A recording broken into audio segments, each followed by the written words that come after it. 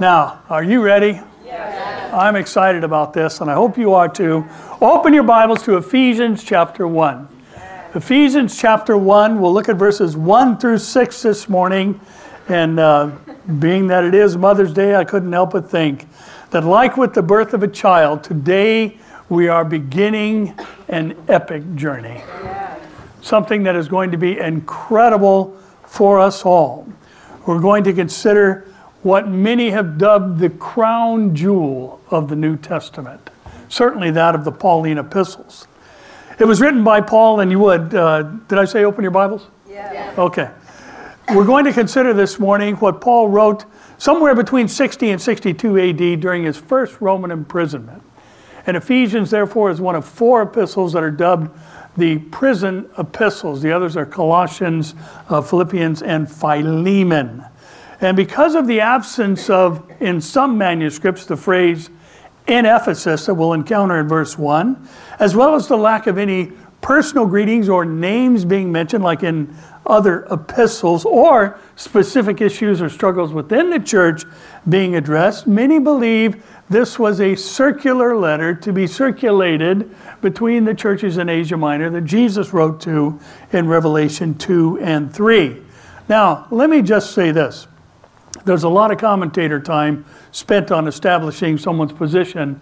My position is this: it doesn't matter, because this was written to the whole church. It was written to every church in every area and every age of the church, including churches in Tustin, Santa Ana, and Costa Mesa. So those are all of our stops along the way in the last 22 years. In other words, this was written to us. Amen? It is not unlikely, however, that Paul would address this specifically to the church in Ephesus, because Ephesus was where he spent more time than any other city during his missionary travels. Acts verse 20, or chapter 20, verses 29 to 31, tells us, "I know this," Paul speaking, "that after my departure, savage wolves will come in among you, not sparing the flock. Also from among yourselves men will rise up, speaking perverse things, to draw away the disciples after themselves. Therefore," what? Watch, pay attention.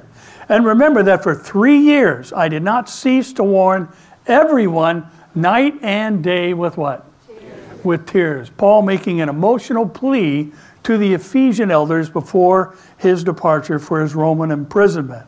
Now, because of this warning to the Ephesian elders, it would not be unusual for Paul to write a letter that is rich with doctrinal truth, as well as descriptions of Christian duty. This was a church in a city that he loved, one that he was so concerned about, he was even driven to the point of tears at his departure. Now, Paul is going to deal with 4 major subjects in this doctrinal treatise. The first is soteriology. That's a doctrinal term, and that's the doctrine of salvation. He's also going to deal with holiness or sanctification, the fact that Christians are set apart from what they used to be to serve God and in His power, through His power. Now also we're going to discover ecclesiology, which is the basic doctrine of the church when we get to chapter 4. And also chapter 6 will remind us and address the issue that we are engaged in spiritual warfare. The weapons of our warfare are not, we wrestle not rather against flesh and blood, and the weapons of our warfare are not carnal, but we do have weapons. I guess that was a guy thing. I don't know what happened. Maybe I shouldn't have said that on Mother's Day. I better keep moving. Now, while rich in doctrine, this letter is not absent of practical application. Chapter 4 deals with unity. It deals with the issue of spiritual gifts. Chapter 5 talks about the marriage relationship and how it represents Christ's love for the church. Chapter 6 tells us to put on some of the armor of God. Put on the whole armor of God. Now, another interesting literary feature about this particular epistle is that it contains the longest sentence ever recorded in the Greek language.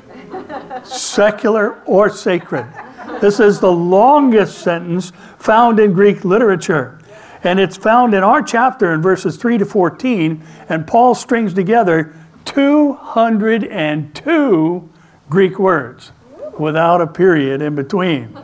Now, another spiritual point of interest is that in the midst of this long sentence, Paul also introduces the three members of the triune Godhead, God the Father, God the Son, and God the Holy Spirit. In our study, we're going to find the phrase "in Him" 15 times. And like we were talking about on Praise Night, what we're going to find our minds pointed to throughout this epistle is He Himself, He Himself, He, Him, He Himself. This book is about Jesus and our relationship with Him. Now, the fact that we are in Him is going to identify for us a crucial, or a series of them actually, positional truths. Now, what is a positional truth? A positional truth is simply something that is eternally set in stone when it comes to our position before God.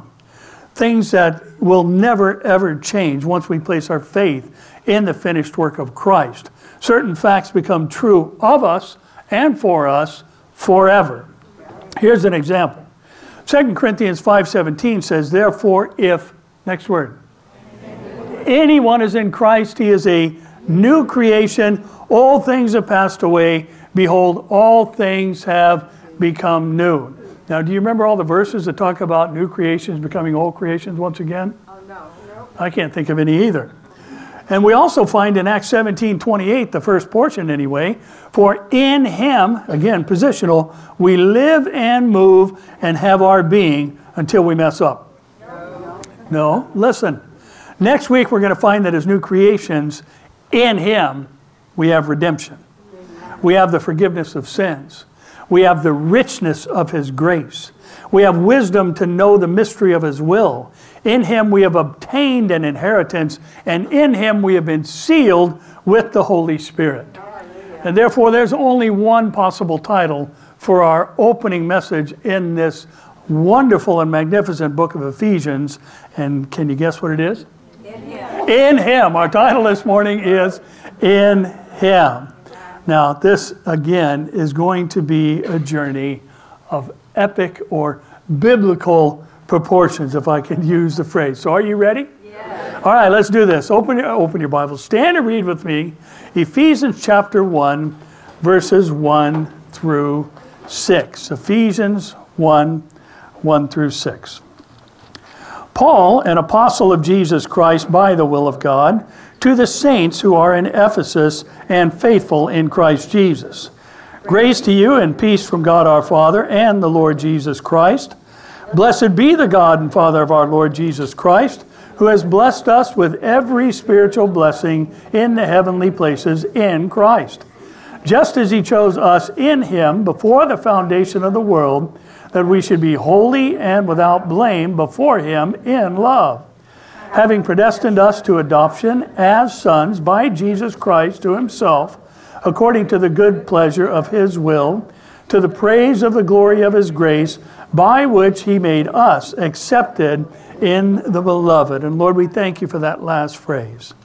We thank You that it is a positional truth, that You have accepted us because of the blood of Jesus. And Lord, we thank You, it's covered all of our sins. But we thank You that You told Your disciples as well that You wouldn't leave them as orphans, but You would send them a helper. We thank You for Your Holy Spirit. We pray Your Spirit will give us ears to hear what You're saying to Your church today from Your unchanging and matchless word. We ask this now in Jesus' name. Amen. You may be seated. Now, typically I think we come to certain portions of Scripture like genealogies and just kind of blast through them and just recognize they're there for historical purposes, and every letter has to open with some type of greeting or salutation. But we don't want to move through this too quickly, because verse 1 is worth pausing in, because there are some wonderful truths there, beginning with Paul identifying himself as an apostle of Jesus Christ by the will of God. Now, the subject has long been debated as to who the 12th apostle was after Judas hanged himself after betraying Jesus for 30 pieces of silver. Now, we know that the other 11 had a plan, proposed it, they acted on it in Acts 1:24 to 26. where the apostles proposed two to replace Judas: Joseph, called Barsabbas, who was surnamed Justus, and Matthias. And they prayed and said, "You, O Lord, who know the hearts of all, show which of these two you have chosen to take part in this ministry and apostleship, from which Judas by transgression fell, that he might go to his own place." And they cast their lots, and the lot fell on Matthias, and he was numbered with the 11 apostles. Now, the debate surrounding the legitimacy of Matthias being the 12th apostle is not in relation to the manner the 11 used to make their decision. Casting lots was nothing new. It goes all the way back to the time of Moses, and the prayer we see here was always incorporated. Lord, make your will known through this rather interesting process. At least we would see it as that today. Now, we know there is significance to numbers in the Bible. We know that 7 is the number of completeness. 8 is the number of new beginnings. It's associated with Jesus. We have a new beginning because we are in him. Amen? 40 is the number of judgment. 12 is the number of human government. There were initially 12 disciples. After they were baptized in the Spirit, they became the 12 apostles. Now, Revelation 21:14 will help us understand something that is going on in our day today that we need to address for our own sake and benefit and for the protection of the church. And like Paul, sometimes we need a good warning of what we ought to stay away from. Amen? Yeah. Revelation 21:14 says, "The wall of the city had 12 foundations, and on them were the names of" what? The 12. The 12 apostles of the Lamb. Now this tells us two things. One, it tells us that Paul wasn't making it up when he introduced himself as an apostle, or he was lying. Was he lying? No, his life says no. What God did through him says no. But it tells us the number of apostles of the Lamb is a fixed number, and it was Paul who was to replace Judas. Now the Bible limits the number of such apostles to 12. Revelation 21 doesn't say 12 of the apostles. It says that he was the 12 apostles have their names written on the foundations of the New Jerusalem. Now the reason this is important for us today is this: there are no new apostles. There's 12. Period. So if there are no new apostles, there is no new apostolic reformation. And some of you are wondering, what in the world is that? Well, just stay right there, and that's as much as you need to know. Stay away from it. Now, here's why I think this is important. Listen to the words of Jesus and what he said to the same city Paul is writing to here. In Revelation 2:1-3, in the opening letter of the 7, Jesus wrote to the churches in Asia Minor. He said, "To the angel of the church where? Of Ephesus write, these things says he who holds the 7 stars in his right hand, who walks in the midst of the 7 golden lampstands." Part of his description back in chapter 1 tells us this was Jesus. He says, "I know your works, your labor, your patience, and that you cannot bear those who are evil. And you have tested those who say they are" what? Apostles, "and are not, and have found them" what? Liars. "And you have persevered and have patience, and have labored for my name's sake, and have not become weary." Now listen, according to Jesus, and according to Paul under the inspiration of the Holy Spirit, the savage wolves that he warned the Ephesian church about were liars who claim to be apostles. Amen.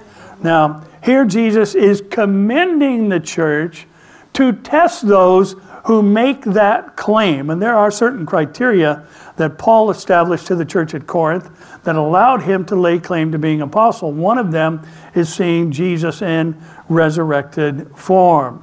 Now, therefore, I think we recognize that all tests require questions. Questions demand answers.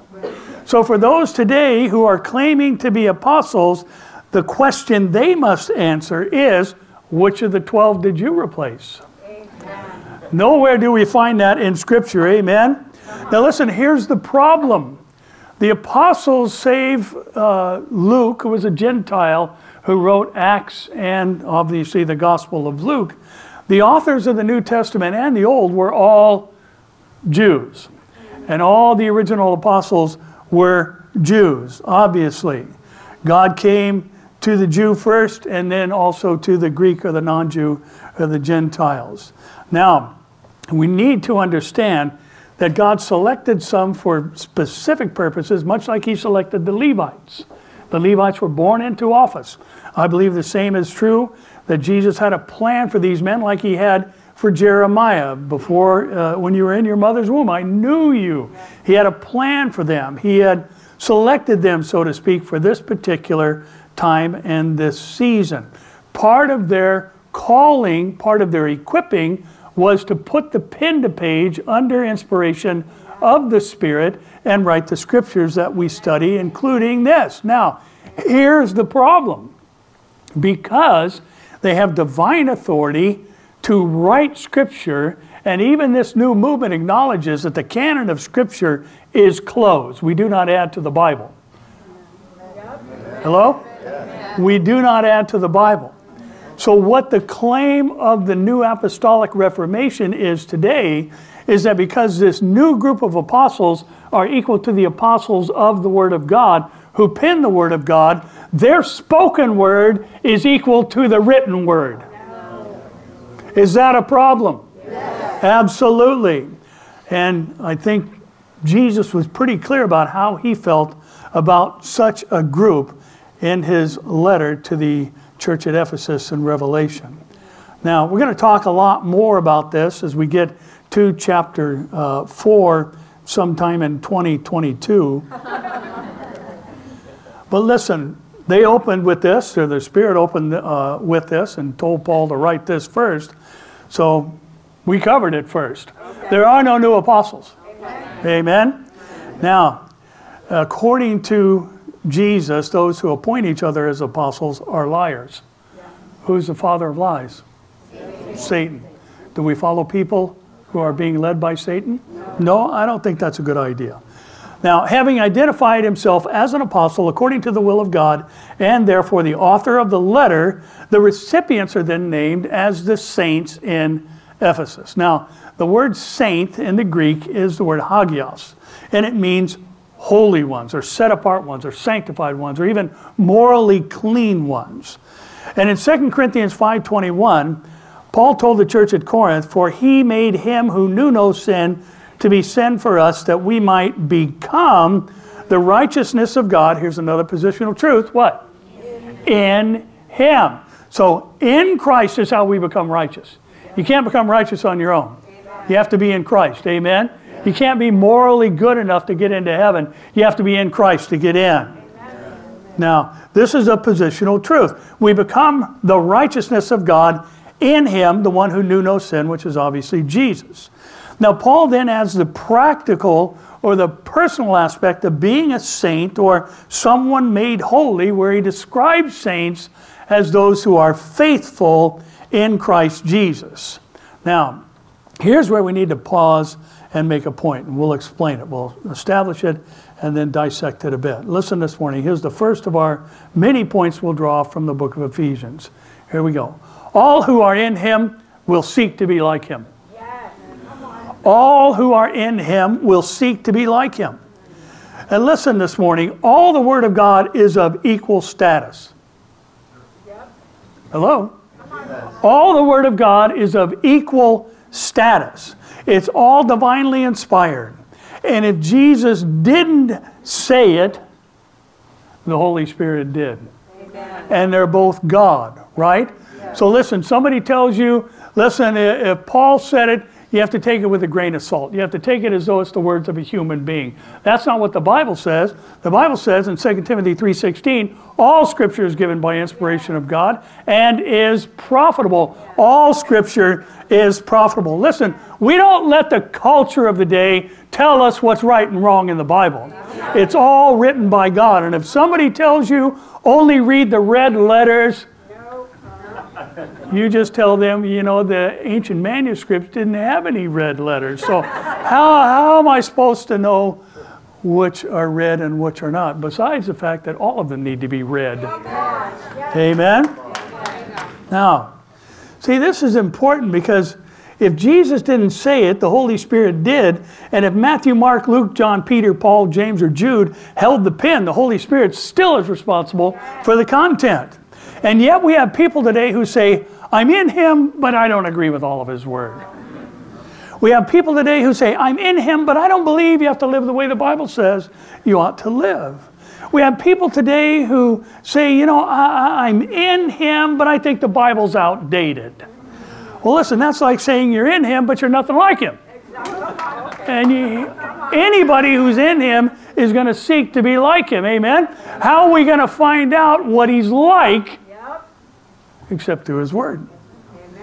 Now, John the Beloved said in 1 John 3, 1-3, Beloved, what manner of love the Father has bestowed on us that we should be called the children of God. Therefore the world does not know us because it did not know Him. Beloved, now we are children of God, and it has not yet been revealed what we shall be like. But we know that when He is revealed, we shall be like Him. For we shall see Him as He is. I don't know how you're still in your chair and not jumping up and down shouting hallelujah or something. Listen. And everyone, say everyone. Everyone who has this hope purifies himself, herself, just as He is pure. Do you know what the Greek word for pure is? Hagnos. It's the root of the word for saint. Every saint purifies himself just as he is pure. This is practical Christianity. Now, I'm glad we're in Ephesians, because we get a chance to clean up a lot of the mess out there that's being taught. And there's some goofy things being taught out there, right? And listen, the saints in Ephesus and everywhere at all seasons of the history are described here as faithful. We need to be faithful, and that word means believing. And what is the object of our belief? The object of our belief is Jesus Christ. We are in Him. We place our hope in Him. We place our trust in Him. And Jesus is the Word. So how can you say you're in Him but you disagree with His Word when He is the Word? Amen. Now, listen. All who are faithful to Him believe His Word. They don't deny it. They don't amend it. They don't disparage it. They don't doubt it. They believe it. All of it. Listen. Yes. Even the parts they have a hard time living up to. That's right. They still agree with it. Nobody says, I feel this, I believe that, so I disagree with the Bible. People who are born again, people who are filled with the Spirit say, I feel this, I struggle with that, but the Bible's right. And where I disagree with it, I'm the one that's wrong. And Lord, help me with my unbelief. Help me with my lack of faithfulness. Now, let's move on, and we're going to be in Ephesians 1 until the rapture. We may be anyway. I hope He comes today, don't you? Now, let's look again at 2 and 3. Grace to you and peace from God our Father and the Lord Jesus Christ. Blessed be the God and Father of our Lord Jesus Christ, who has blessed us with every spiritual blessing where? In who? In Christ. Now, Paul moves to the source of our position in Him, and that is God, our Father, and the Lord Jesus Christ, from whom grace and peace come. Now, it's a subtlety, but I think it's worth noting and reminding all of us that Paul marries together a traditional Greek greeting of charis, or grace to you, with the traditional Hebrew greeting of peace, or shalom. Now, we need to recognize that in Christ there is neither Jew nor Greek, so there is no violation of culture to marry these two greetings together. Whosoever will may come. Amen? It's only by God's grace that we can have peace, because it's only by God's grace that we can become His children. Now, something we need to highlight for our understanding is that referring to God as Father is not exclusive to the New Testament, but that phrase is only found 9 times in all of the Old Testament, and it's found hundreds of times in the new. Now, why is that important? It's important because it tells us we need to be thankful for the positional truth that we are in Him. And because Christ is His Son and we are in Christ, we are therefore His children and joint heirs with Him. Now, for these believers, these sacred promises of grace and peace had already been actualized. They already have God's grace. They already have divine peace in their lives. And this is what's known in doctrinal or theological circles as inaugurated eschatology. In other words, the early church believed that the future had already begun. Their future in Christ had already begun. And what that simply means is they believed they had eternal life already. Now, there was a transition that was going to happen. I think our transition is going to happen in a moment, in a twinkling of an eye. I hope. Others made that transition through death, but they still live forever. Listen, everybody lives forever. And what you do with Jesus determines the address.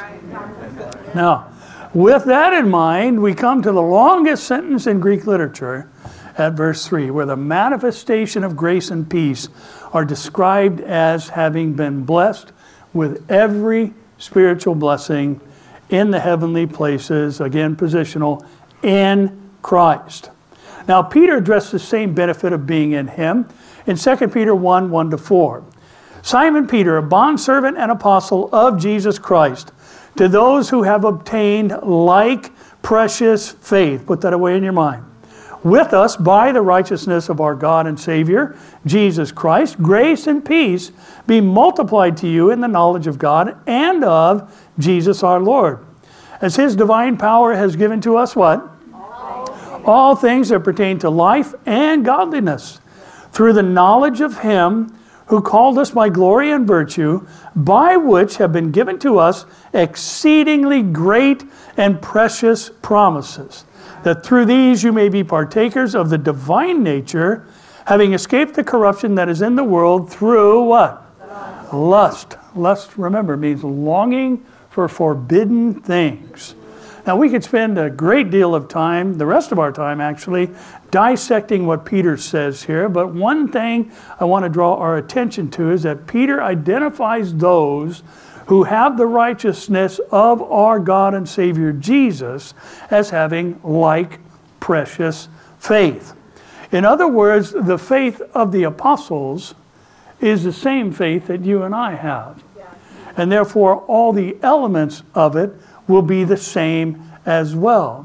There is no new understanding of Scripture. There is no new application of Scripture. There is no new understanding of how to be saved, how the saved should live, or what the saved believe. We have the like precious faith of those who penned the Scriptures, physically inspired by the Spirit. Now, for our time this morning, we need to focus on the fact that through these exceedingly great and precious promises of God, we are partakers of the divine nature. Isn't that an awesome phrase? Partakers of the divine nature, blessed with every spiritual blessing. Now, we've noted a few times recently that the spiritual blessings of God are far more beneficial than the material.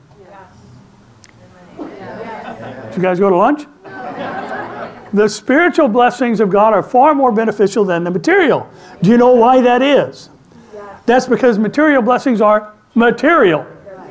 They're from this material or temporal world. And therefore they are subject to change. But the Lord and His blessings do not change because He is the same yesterday, today, and forever. Colossians 1, 9-12, Paul would write this, "For this reason we also, since the day we heard it, do not cease to pray for you, and to ask that you may be filled with the knowledge of His will in all wisdom and spiritual understanding, that you may walk worthy of the Lord, fully pleasing Him, being fruitful in every good work and increasing in the knowledge of God, strengthened with all might according to His glorious power, for all patience and long-suffering with joy, giving thanks to the Father who has qualified us to be partakers of the inheritance of the saints in the light." Now, from his imprisonment in Rome, Paul would remind the Colossians of the same truths that he wrote to the Ephesians.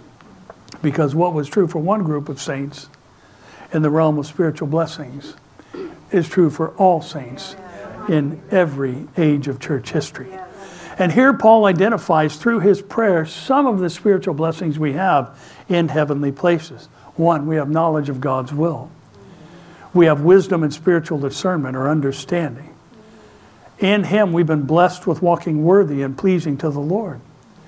We've been blessed with being fruitful in every good work. We've been supernaturally strengthened with all might according to God's glorious power. He's even given us patience. I'm still looking for that one, but he said he's given it to us so we can be patient, right? He's allowed us to be long-suffering. He's given us kindness and thankfulness. Now listen, this list keeps going as you keep reading different epistles, because Philippians says what else we've received is a peace that passes understanding. 1 Corinthians adds spiritual gifts to that list. James talks about us being blessed with the power to pray like Elijah did. 1 John says we have confidence at his coming. Hebrews says we have an anchor for our soul. Galatians said we've been made free. Titus says we have all authority. And Romans says we walk in newness of life. These are all yours already. Now I think you get the point. We've been blessed. Amen? Amen? So here's our tongue-in-cheek second point, and we'll talk about it after I give it to you. Listen this morning. We don't need to ask for what we already have. Come on. We don't need to ask for what we already have. Think about the list we just ran through in our petitions to God. Oh, Lord, I need your peace. Gave it to you. Exactly. I already gave it to you. Lord, I need your strength. Gave you that too. Lord, I need power. Already done. You've got the power to be witnesses. Now listen, what we need to note is this. In Luke 17, 5-6, the apostles said to the Lord, increase our faith. So the Lord said, if you have faith as a mustard seed, you can say to this mulberry tree, be pulled up by the roots and be planted in the sea, and it, a tree, would obey you. The apostles didn't say, give us faith. They already had it. They said, increase what we already have. Jesus said, let's get this straight. A tiny bit of faith the size of a mustard seed, because the object of your faith is me, is mighty enough to take the deep-rooted mulberry tree, give it a command, and it would have to obey you. This was a cultural application that they would all understand. And for you and I, we need to understand that the object of our faith is what's important. Faith is not a power in and of itself. It's believing that God is who he says he is, Jesus is who he says he is, and he does what he says he does. And if we believe those things, it's going to impact how we live, and that will be an expression of our faith. Now listen, Romans 12, 6-8 says, having then differing gifts, differing according to the grace that is given to us. Does it say going to be given? No. Already given. The grace that is given to us, let us use them, pointing back to the gifts. And then Paul says, if prophecy, let us prophesy, speaking by divine inspiration. Prophesy in proportion to our faith. Or ministry, let us use it in our ministering. He who teaches in teaching, he who exhorts in exhortation, he who gives with liberality, he who leads with diligence, he who shows mercy with cheerfulness.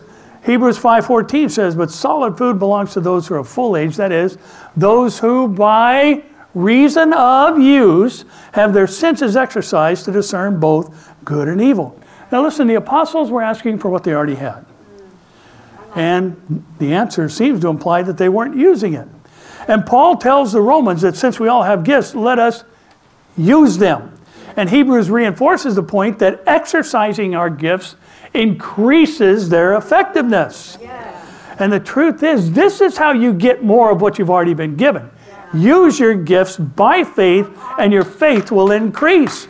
And whatever you are in need of will be supplied in proportion to what you are attempting. And listen, I'm not saying the Bible prohibits asking for more of the things we already have. There's times when we need more strength. There's times when we need more power. There's times where we need a supernatural peace well beyond anything we may have had or experienced before. But listen, here's the point of all this. Let's make sure that we are asking for those things to bring God glory and not just asking for them so we can have the experience of seeing God do something radical. He does radical stuff, right? I mean, don't we all want to see the blind see, the lame walk, the deaf hear? We all want to see that stuff, right? Shouldn't we want to see people come to Jesus more? Isn't that why we've received the power of the Holy Spirit to be witnesses in Jerusalem and Judea and even to the end of the earth?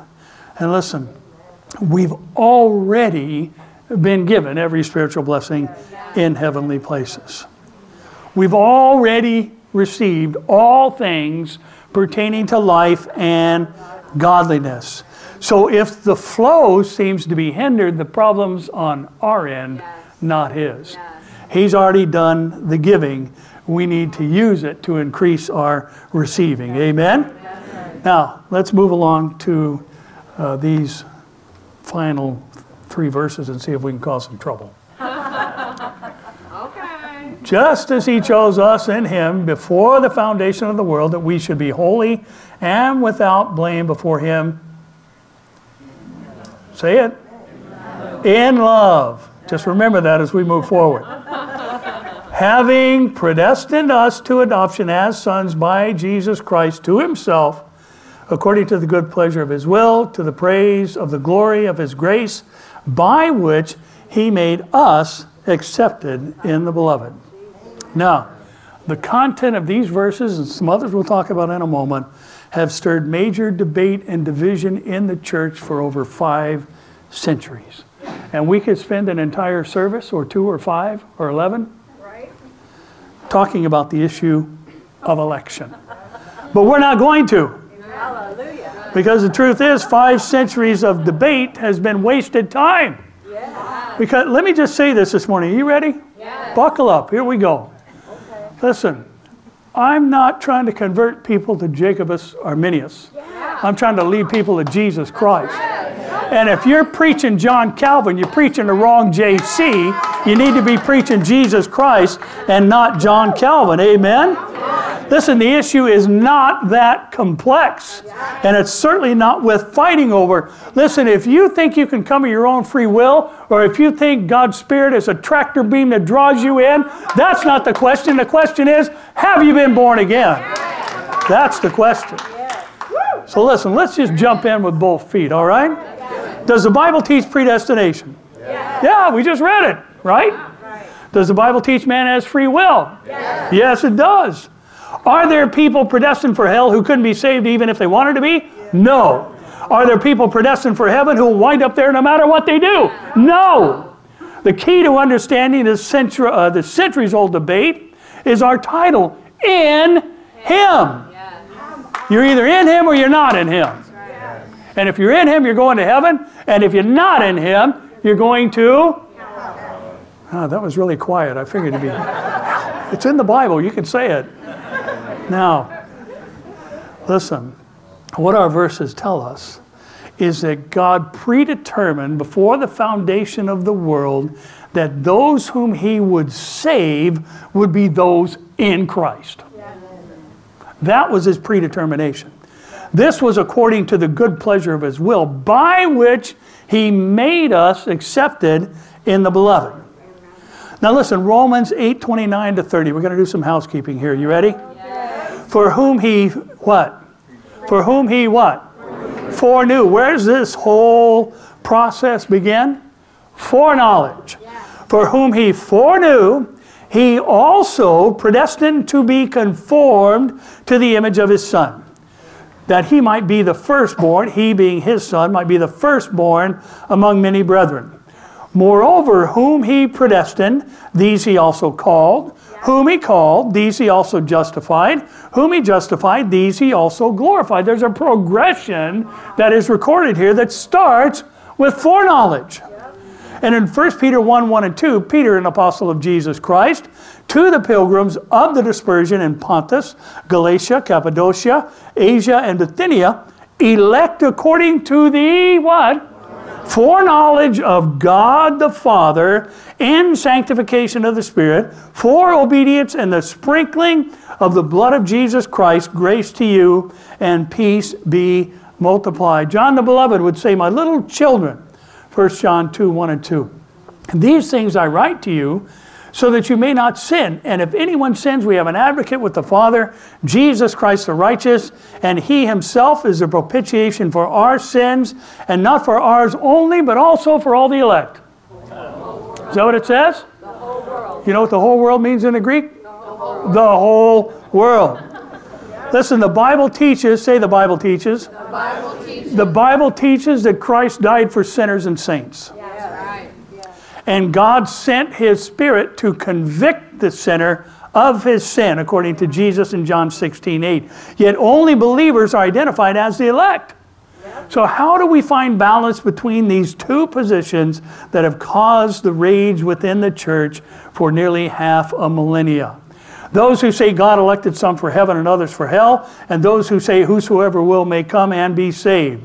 Well, the answer is foreknowledge, which is distinct from predestination. Those whom God foreknew are those that he predestined. And God knew who would respond to the Holy... He's God, come on. He's God, he knows everything. And those whom he foreknew would respond to the convicting work of the Holy Spirit. He chose them for the destination of being conformed into the image of his Son. And the destination of predestination is just that, to be like the one who we are in. We are in him.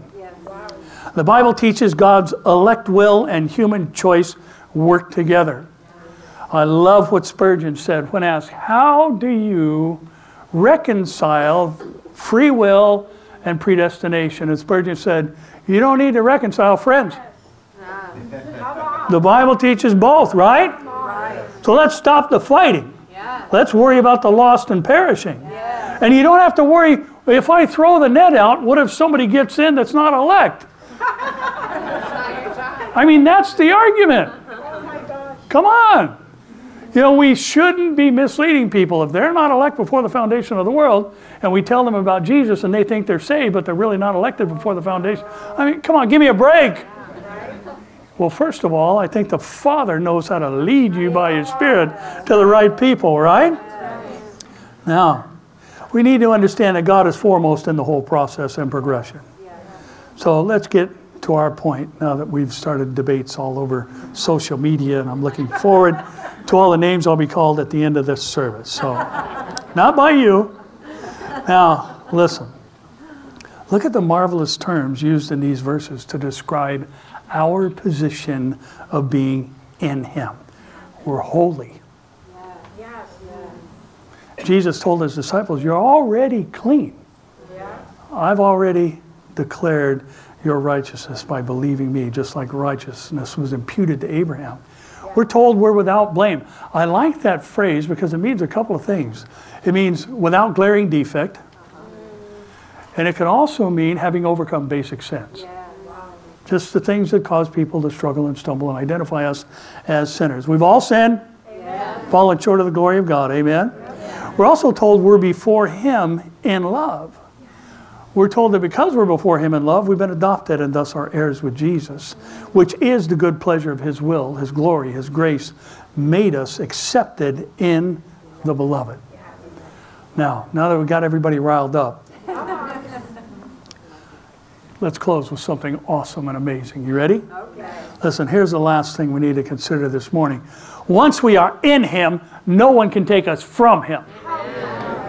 Once we are in him, no one can take us from him. I can't even tell you how many times I've been asked if I'm an Arminianist or a Calvinist. I say, no, I'm a staunch Calvinist. I think they're both partially wrong and they're both partially right. And I do believe that once the Father gets a hold of you, nobody's going to take you out of his hand. I believe that we are eternally secure. I do not believe that that means you can live like hell and still go to heaven. I think it means that once he saves you, you're going to live like you're going where you're going. Now, we are accepted in the beloved. We are adopted as children of the King, and thus joint heirs with Christ, and this is the good pleasure of His will. Jesus said in John 10:27-30, "My sheep hear my voice, and I know them, and they follow me. And I give them eternal life," temporarily. "And they shall never perish." Never means never. "Neither shall anyone snatch them out of my hand. My Father who has given them to me is greater than all, and no one is able to snatch them out of my Father's hand." And then Jesus said something that raised a ruckus with the scribes and the Pharisees. "I and my Father are one." Can you have temporary eternal life? No. Does the Bible teach that God saved you as a sinner but kicks you out of the family if you sin after you're saved? No. What the Bible does teach clearly is that it's possible to think you're saved and not be. Now, there's something that just kind of stuck in my mind during first service this morning, and that was when Jesus ended the greatest sermon ever preached, that being the Sermon on the Mount. He ended it like this: "Not everyone who says to me, 'Lord, Lord,' will enter the kingdom of heaven." Now, here's the thing. He said to them, "Depart from me, I never knew you, you who practice lawlessness." But what was their argument to Him? "Look at all the stuff we did in your name." We did all the things that people like to see. We prophesied, cast out demons. We did all this sensational stuff. They say nothing about their doctrine. They say nothing about their teaching. They say nothing about the basics of the Christian faith. All they said was, we did all this stuff. In essence, Jesus is saying you put on a show. And that's why we need to stay away from groups that say we're the new apostles. Because if you look at what's happening inside their buildings, it's all the same stuff that Jesus said, that doesn't mean anything. You're using my name as exploitation. And listen, we need to be careful about these things, to be sure, because that's what the real danger is.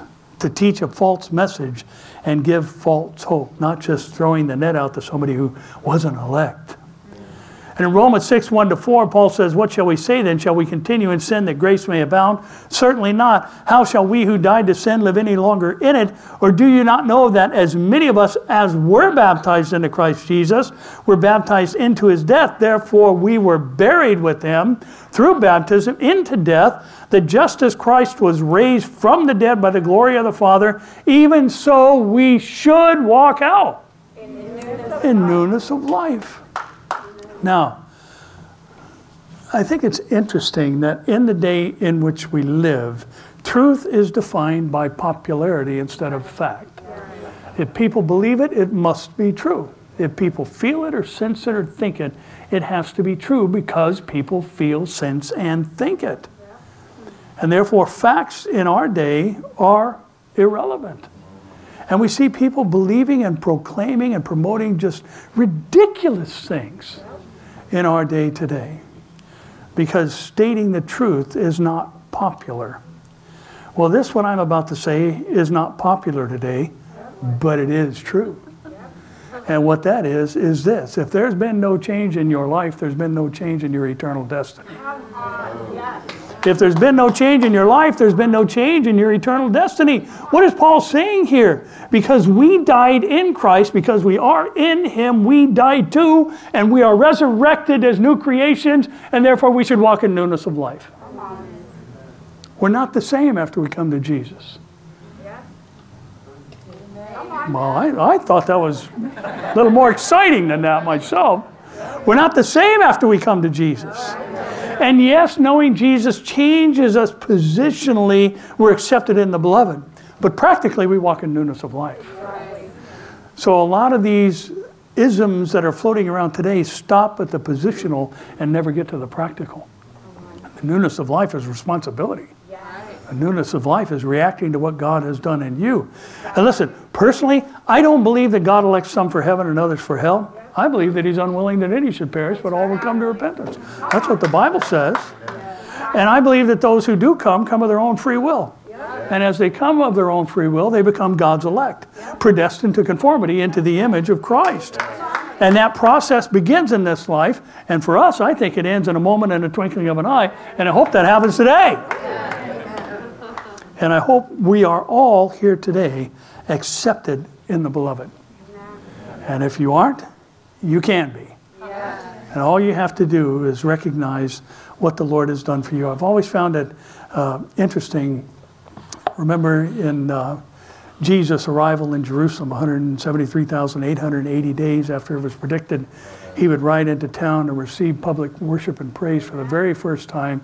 The cry of the people was, Hosanna, save now. Save now, right now, save now. He's here, save now. Well, guess what? He's here today. And he can save now. Now, in order to be saved, you need to pray a 12-paragraph King James prayer.